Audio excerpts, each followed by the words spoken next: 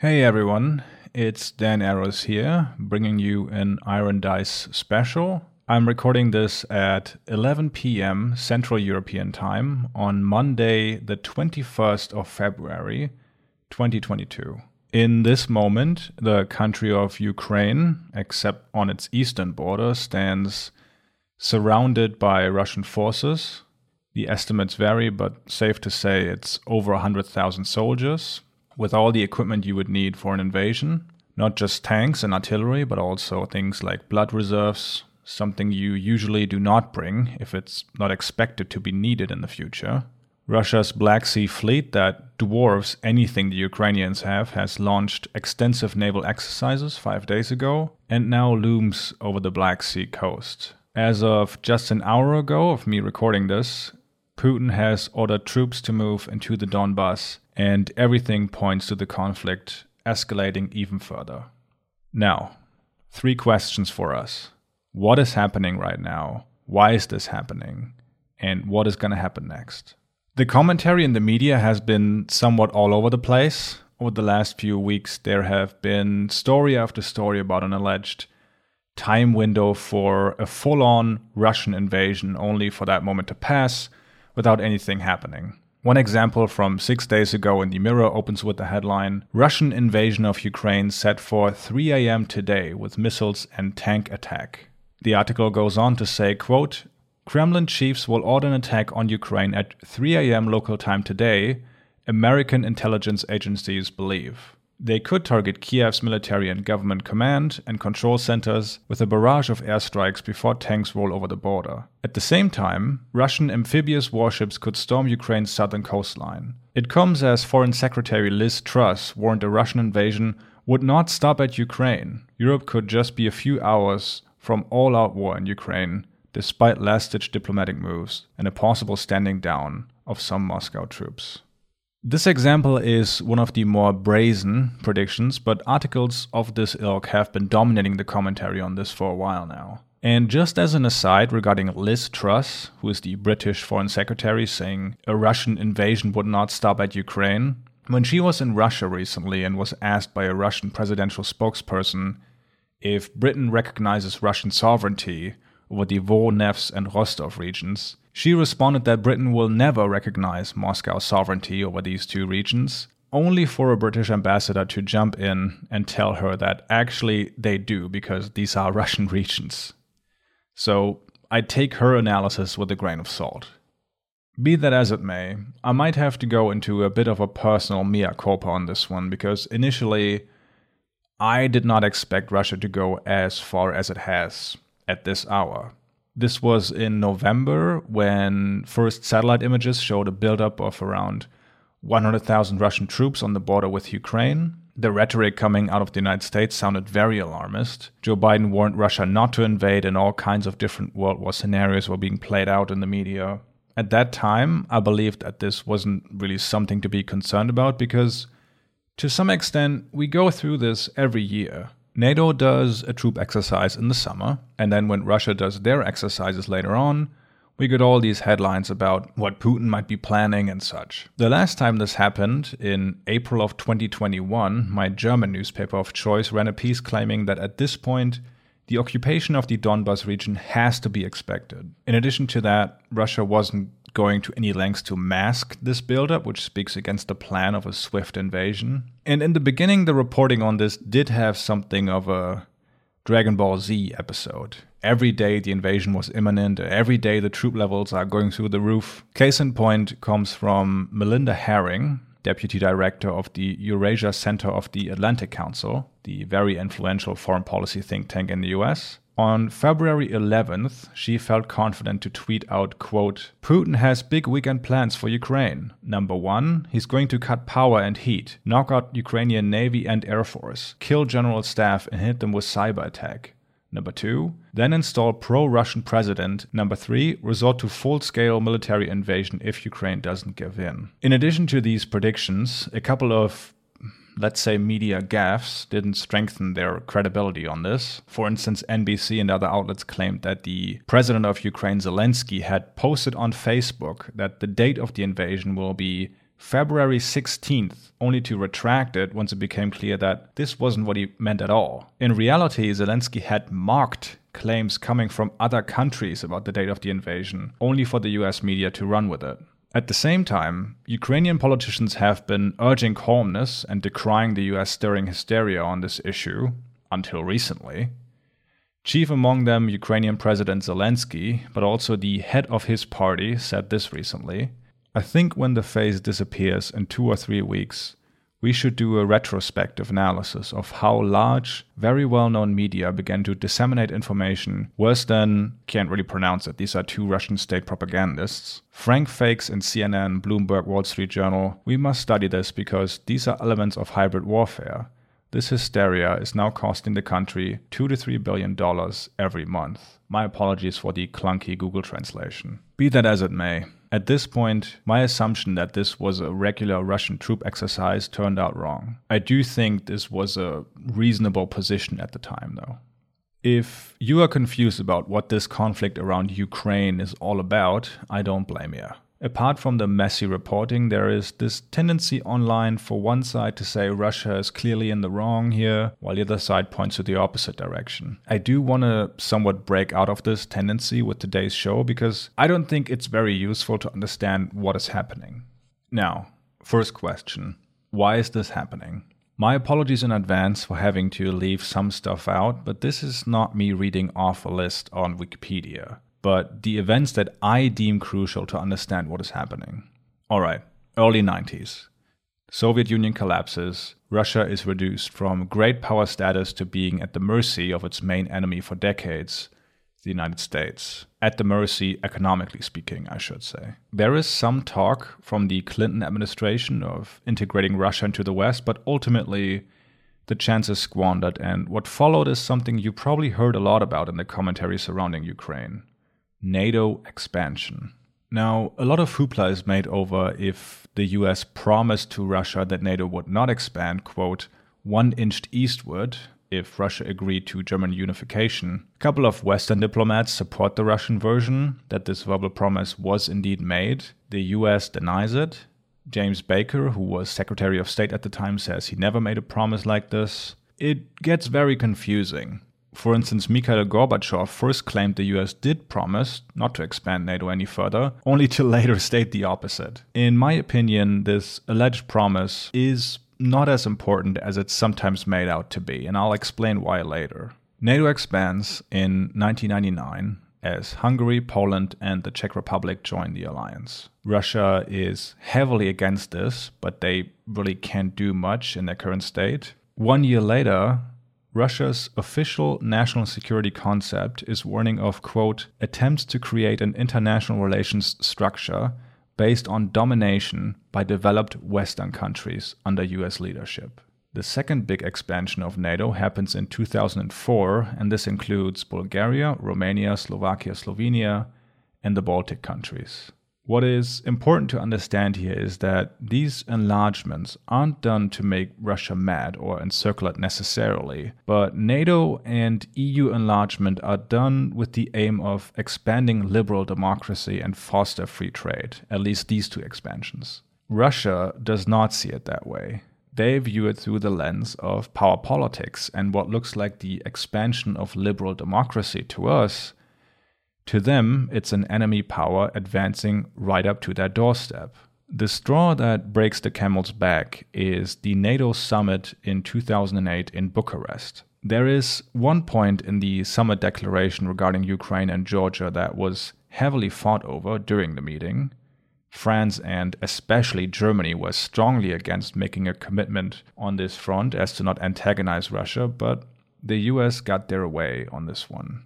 Point 23 of the Bucharest Summit Declaration reads, NATO welcomes Ukraine's and Georgia's Euro-Atlantic aspirations for membership in NATO.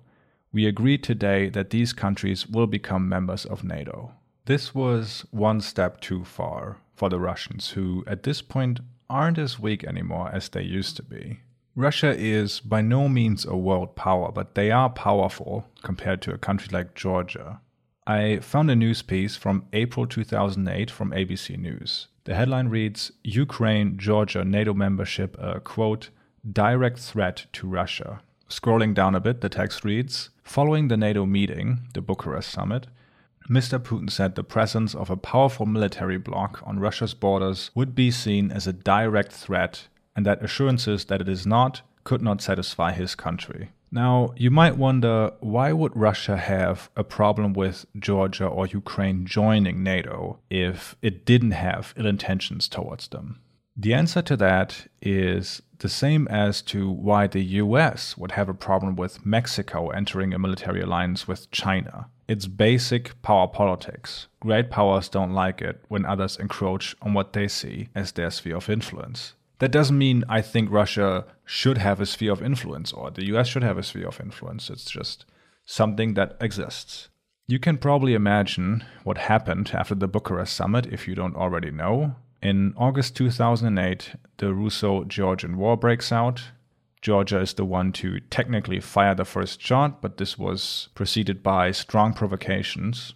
That war didn't last very long, as you can imagine, and to this day, Russia occupies roughly 20% of the country. Similar to the current state Ukraine is in, there are two regions in Georgia who are very close to Russia. They also receive Russian passports from Russia, and this sort of frozen conflict and territorial dispute makes a Georgian NATO membership highly unlikely in the near future. That is not the case with Ukraine in 2008, and a couple of years after the Russo-Georgian War, something happens in Ukraine that freaks the Russians out. In November of 2013, Ukraine is in talks with the EU to pass an association agreement that opens up borders for goods, eases travel restrictions, that sort of stuff. But after some stalling, Ukraine's President Yanukovych walks away from the agreement, citing pressure from Russia as one of the reasons. Obviously, Russia is a big trading partner for Ukraine, and Putin used that leverage to get Ukraine to walk away.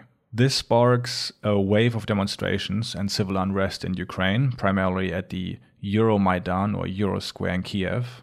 Demonstrators call for Yanukovych to step down, and not just because he walked away from the EU, but corruption is also an issue, human rights, just the general ills parts of the population have with their leadership. The Ukrainian government under Yanukovych brutally cracks down on the protests, totally overreacting to what at this point were peaceful demonstrations. In return, protesters begin to fight back. Some far-right groups inject themselves into this protest, and the situation deteriorates very fast. By February, over 100 people are dead. Pressure keeps mounting and mounting and mounting. And eventually Yanukovych flees the country as protesters overthrow his government. An interim government takes power. The state apparatus is cleansed of many Yanukovych loyalists. 8 former officials tied to his party commit suicide or are assassinated. It's not clear in every case. And this event, called the Revolution of Dignity or Maidan Revolution, or just called Maidan, is at the center of the conflict. The West broadly views this as an organic, democratic uprising against a puppet of Putin. The other side sees it as an illegal coup against a legitimately elected leader. And by other side, I don't just mean the Russian government, by the way. Shortly after the new interim government takes power in Ukraine, protests erupt in eastern and southern Ukraine against this new government that they view as illegitimate. This spirals into the Crimean succession crisis, and shortly after, Russia rolls in, holds a very questionable vote, and annexes the peninsula. So much for a rough timeline of important events leading up to this. If you try to understand this conflict, 2 things are key in my opinion. It's the crisis inside Ukraine caused by the Maidan Revolution, although this rift has obviously existed for much longer, but also a more underlying cause. This being Ukraine, over time, drifting into the Western sphere of influence. Partially, this happened because a big chunk of Ukraine's population wants to be part of the West and institutions like the EU, but also the West trying to pull Ukraine away from Russia. I know this is not conventional wisdom in Europe or the US, but in my opinion, the tug of war over Ukraine taking place right now could have been avoided but for the West forcing this issue. And when I say force the issue, I don't mean the US is forcing Russia's hand in this. Russia is far from being the good guy here. I think the latest events have especially shown that. But the framework of who are the good and the bad sides is not a helpful framework to understand geopolitics. Great powers act in a manner that is broadly predictable. All you have to do to understand this is look at the Monroe Doctrine of the United States. The Monroe Doctrine says that the Western Hemisphere is off limits to any other great power. Why? Because the United States, as a world power, views the Western Hemisphere as theirs and has threatened or used force to show their resolve on this, like creating a rebel army in the Contras to overthrow the Sandinistas after the Nicaraguan Revolution, to name just one example. Now, Nicaragua has a smaller population than New York City. Is it really this hard to understand why Russia acts like it does on Ukraine? A country of 44 million that has a significant historical role for the Russians. Of course, one doesn't excuse the other. My claim is not that Russia is justified in doing any of this, just that the West should have seen this coming. And people like Angela Merkel did, in fact, see it coming in 2008. Still, the US sleepwalked into this, and by sleepwalked into this, I mean they didn't expect this sort of reaction by another great power to them increasing their influence over the world. Putin just hours ago, in an hour-long address, claimed that NATO expansion's whole purpose was to antagonize them and keep Russia down. I don't believe that to be borne out in the historical record. And me and Putin here are talking about NATO expansion post the collapse of the Soviet Union. So it shouldn't be hard to understand why this is happening at all. Now, a couple of things. Without a doubt, several folks listening will disagree with my characterization or ask how I can point to both sides given that Putin is a despot, has no regard for international law, etc. First of all, I'm not sitting at the UN here. When trying to understand what is happening, I don't really think about it in terms of this country has a right to do X, or this treaty was broken and this means the following. Yes, Russia did break international law. Apart from the way they annexed Crimea, they also breached the Budapest Memorandum, in which Russia agreed to respect Ukraine's existing borders in exchange for Ukraine handing over the nuclear weapons they had after the USSR collapsed. Russia says they didn't breach it. Again, doesn't really matter. The reason it doesn't matter as much to understanding what is going on is that the world is not governed by international law. The world is governed by power, and every great power in the world cares little about treaties or international law the second they believe that there is something in it for them. That is true with the Budapest Memorandum, that is true with the United States invading Iraq, and the list goes on. This is also why I think this endless back and forth about if the US promised not to expand NATO is ultimately pointless. NATO expansion was a mistake either way, and I believe Russia would have acted the exact same way, even if they didn't have the fig leaf of this supposed promise as an excuse. Although I don't buy the idea that Putin is this Hitlerian figure hell-bent on conquering territory out of some irrational belief akin to wanting Lebensraum. I think when the Russians say they don't want Ukraine to join NATO, as to not have NATO troops at their doorstep, we can believe this. That said, trying to dig a little deeper, what does Putin actually want to achieve with this latest mass mobilization and now invasion? If Ukrainian NATO membership is the only thing that concerns him, he kinda already had what he wanted. The quasi-civil war in Ukraine put a hold on Ukraine's aspirations to become a part of NATO, and the United States is in the process of leaving Europe in the rearview mirror. They want to focus on their main competitor in China. Still, since 2014, one could make the case that Ukraine did shape up to be a pseudo-NATO member, if you will. They have been getting billions worth in weapons from the West. The US has made it clear that it cares greatly about Ukraine's security, although not enough to commit troops. So while officially Ukraine is not inching closer to being in NATO, it probably looks like that to the Russians. Now, getting to the present. Please be aware that things are changing very quickly, and this part might already be partially outdated by the time you listen to it. A couple of hours before I hit the record button on this episode, Putin held a televised speech. A speech that will without a doubt get its spot in the history books. Among other things, he said, quote, "Modern Ukraine was entirely created by Russia, more precisely, Bolshevik Communist Russia. As a result of Bolshevik policy, Soviet Ukraine arose, which even today can with good reason be called Vladimir Ilyich Lenin's Ukraine. He is the author and architect. This is fully confirmed by archive documents. And now grateful descendants have demolished monuments to Lenin in Ukraine. This is what they call decommunization. Do you want decommunization? Well, that suits us just fine. But it is unnecessary, as they say, to stop halfway. We are ready to show you what real decommunization means for Ukraine." He went on to say that Ukraine never had a tradition of genuine statehood and also addressed the issue of Donbas, which is the Russian-backed region in Ukraine.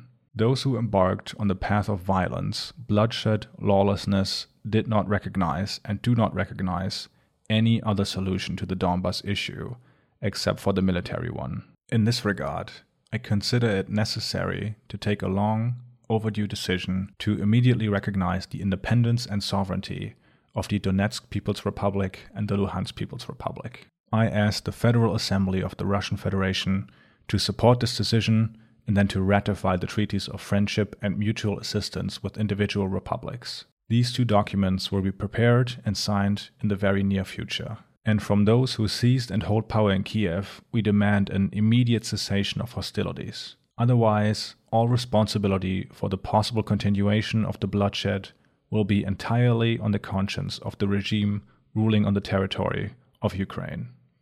The leadership of Donetsk and Luhansk have started to evacuate parts of the population to Russia and have officially requested military support from Russia that is being deployed this very moment. All that said, I still have a hard time believing the scenario that you often saw gamed out in the Beltway media about a full-on invasion of Ukraine in which Russia takes as much territory as they can. I don't see what is in it for them. And while Putin made it clear that he, if he had a magic wand, would revert Russia's borders to the status quo prior to the USSR collapsing, I don't believe that this makes him disregard any real world considerations. I hope so, at least. There was a strong strategic upside to annexing Crimea. There isn't really when it comes to all of Ukraine, considering the backlash Russia would have to endure. Still, while I'm recording this, Russia is occupying the Donbas region. They will cite security concerns and probably also reiterate the accusation that Ukraine is committing a genocide against the Russian population of Donbas. What the Ukrainian government will do in response is another question. The United States and several European powers have made it clear that despite sanctions, they won't send troops to the region, and if this does spiral into an open conflict, instead of the proxy version we got until now, Ukraine doesn't have a great many allies to count on. Although I should say, despite some contrary claims, the Ukrainian army is not a pushover. It might not be as large as the Russian military, but it is well equipped, highly technologized, and motivated. It's gonna get messy if that's the road we go down. Russia will, without a doubt, be hit with sanctions now, but at this point there is only so much pain you can inflict on them with sanctions. Over the last few years, Russia has been following an economic strategy sometimes called Fortress Russia. They have built up big currency reserves with which they can help out their struggling banks. Russia's finance ministry has stress-tested worst-case scenarios for quite a while now and has a dedicated unit working to counter possible measures taken by the US and others. They started to de-dollarize their economy, all while the EU has not taken big steps in reducing their reliance on Russian energy exports. As of right now, the Eurobloc imports more than 40% of its gas and a quarter of its oil from Russia. So while sanctions still could throw Russia into a recession, if they go far enough, Moscow is very much in a position to retaliate. Okay, now I think I have reached a point in this episode where any further speculation is just an invitation to be proven wrong. Usually I say I hope you enjoyed this episode, but that doesn't seem very fitting here. Instead, I hope you were able to take something away from this. I hope it gave you a greater understanding of the issue, and we'll see. Otherwise, stay safe, and I'll see you soon.